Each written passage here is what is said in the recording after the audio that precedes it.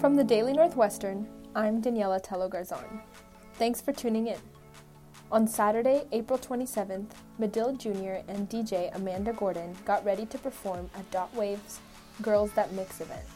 According to Gordon, DJing isn't just about mixing tracks. You also have to do your research. That stuff, I feel like it does have like this veneer of coolness, if that makes sense, but behind it I think is a lot of nerdiness. I think to be a good DJ you have to put those hours in, like, you know, digging through the crevices of like YouTube playlists and SoundCloud and really trying to like expand your music library and your knowledge. And I think that's why clubs like Street Beat are so important, because it's not just about the technical skills of how to DJ, but the history of different genres, where the music comes from, and just like the cultural significance of what we're doing as DJs, not just the technical aspects. So I think to be a good DJ is to be curious and somewhat of a historian as well, I think. But the amount of time, and oftentimes money, it takes to be a DJ can make the craft seem inaccessible, according to Communications Junior Malia Agudelo. For Agudelo, joining WNUR's radio show, Street Beat, allowed her to overcome the intimidation factor. You have to have, like, equipment and sort of, like, you can DJ on your computer with, like, kind of software and that sort of thing, but it's not very, like, accessible and easy to learn. And just, like, trying to find music and trying to understand, like, the process, I think it is really intimidating, and it feels like kind of there's, like, a gap of knowledge that unless you're, like, participating in one of these groups, it's really hard to learn, which is why I, like, really appreciate Street Beat, because I definitely wouldn't have learned how to DJ otherwise, just because WNUR has, like, the equipment there, and you don't have to buy equipment, and you can kind of learn on campus, which is really cool. Along with WNUR giving her a space to cultivate her DJing skills, Agudelo has also been able to learn from women in a historically male-dominated industry.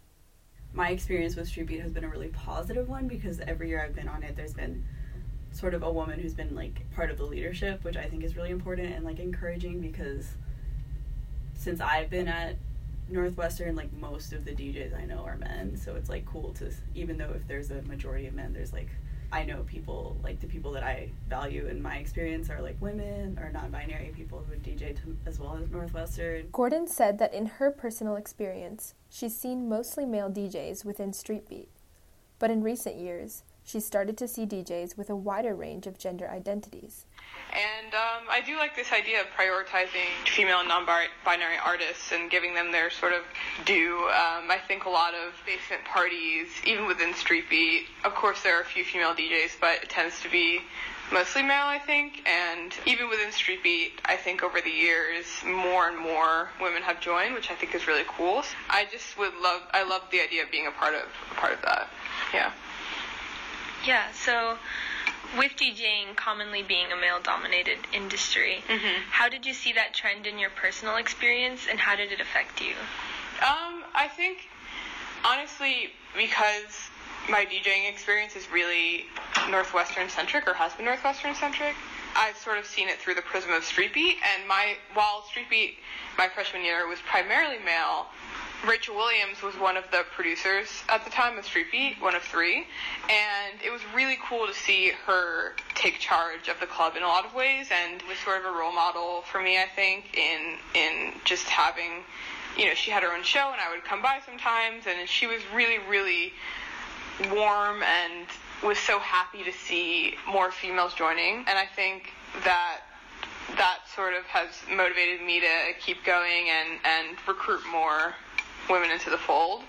So I think I haven't experienced any sort of, like, discrimination or anything, but I think a sense of empowerment from seeing other women come before me in Street Beat. Communications senior Fallon Andrews started out in Street Beat and over the years has found success in the DJ scene. So a couple months ago, I DJ'd at A&O Blowout? I forget which one. I think it was Blowout, A&O Blowout. So I was before Smino and before Carly Rae Jepsen. So that was, like, the biggest stage that I've ever DJ'd at, and that definitely stands out, because that was, like, capacity-wise, like, the most people that I've ever DJ'd for. Andrews hopes that the Girls That Mix event inspires more women on campus to start DJing.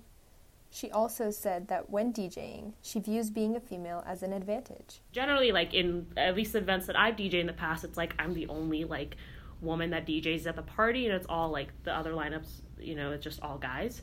And I don't know if it necessarily deters us. If anything, I think, at least for me, I think it makes me stand out a little bit more. I think because, like, you see just dude after dude go up, and then you see, like, a woman go up and DJ, I think, like, people, I don't know, I think that people are, like, interested and, like, want to see it because, like, that's just not as common. So I think, if anything, it's helped me. Thanks for listening.